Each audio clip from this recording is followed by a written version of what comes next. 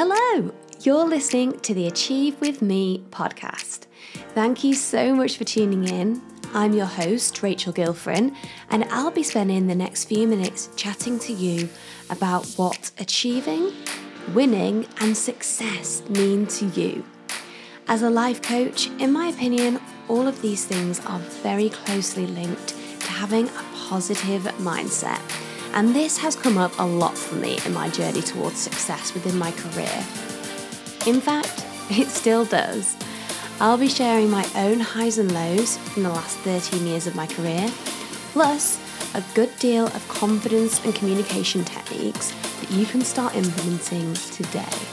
I really hope you enjoyed today's episode. Hello, and welcome to episode 5 of the Achieve With Me podcast. Today, I am really excited to be talking to you about something that I'm fairly passionate about. I've mentioned this topic quite a few times in my other episodes, but the overview of today's session is going to be talking about goal setting, and it'll be a slightly shorter episode because I have a gift for you, a little something for you, and it's going to be included in the show notes, but I'll talk through exactly what that gift is in more detail as we progress.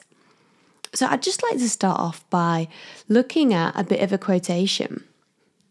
This is a quote that inspired me quite a bit, and it is by Benjamin E. Mays. The quote goes, "The tragedy in life does not lie in not reaching your goal. The tragedy lies in having no goal to reach." So true, and such a powerful quote. As somebody who's now pretty addicted to making goals, I literally write my top 3 goals every single day. I know how important it is to be clear with myself about what I want. The main reason, to be honest with you, is that nothing would get done otherwise. But I have to say, this was not always the case for me. Up until about 5 years ago, I was a total professional at what I now call the meh goal. Basically, I knew that I wanted more from life, but I hugely lacked self-worth and self-discipline as a result of this. So what I would do would be to sort of set half a goal. It was quite a refined process, and so I thought just for fun I would share this with you to see if anybody can resonate. So just before I go ahead, just a reminder that this is how not to set a goal. So this is my 5-step process. Step 1, I'd say to myself, wouldn't it be great if I could ... And then for a split second, this luxury, hairy, scary, absolute dream of a goal would pop into my head. Then, when my cynicism took over, it'd be then transformed into something that my underconfident mind still deemed still a stretch, but possibly potentially achievable if I really went for it. In my usual fashion, I would then half commit to it.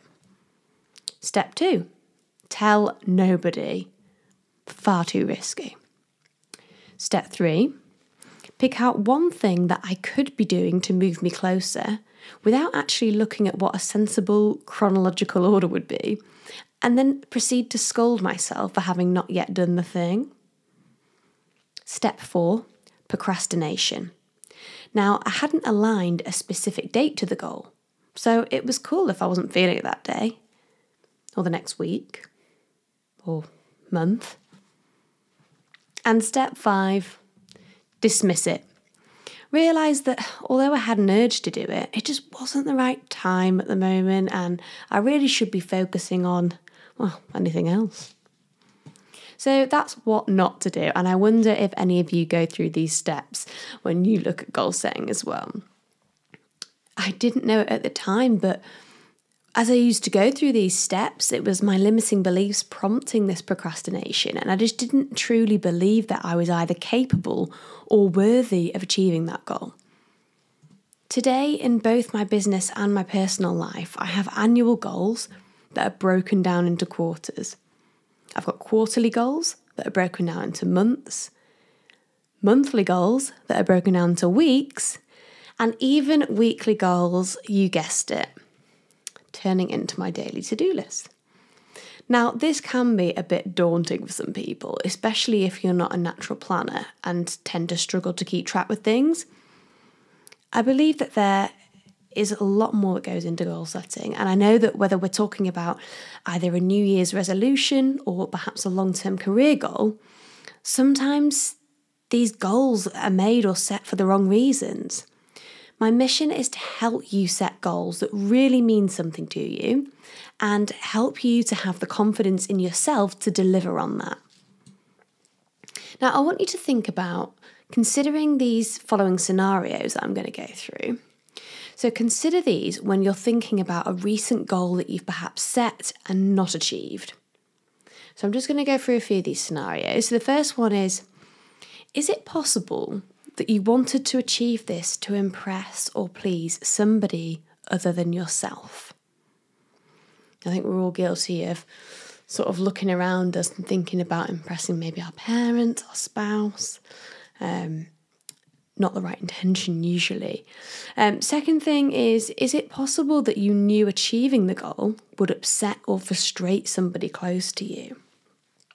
So I've worked with clients before that have really, really wanted to go for a promotion or increase their salary, their income, but they've felt that actually it would impact their relationship, or they have felt that they were totally outside of what was possible for them because nobody else in their life had ever done that. And sometimes that when we set goals, but we have it in the back of our mind that actually it could upset somebody if we achieved it, we just never go all in. So the next thing is, was this a short-term or long-term goal? If it was a short-term goal, did it match up with what you wanted your eventual future to look like?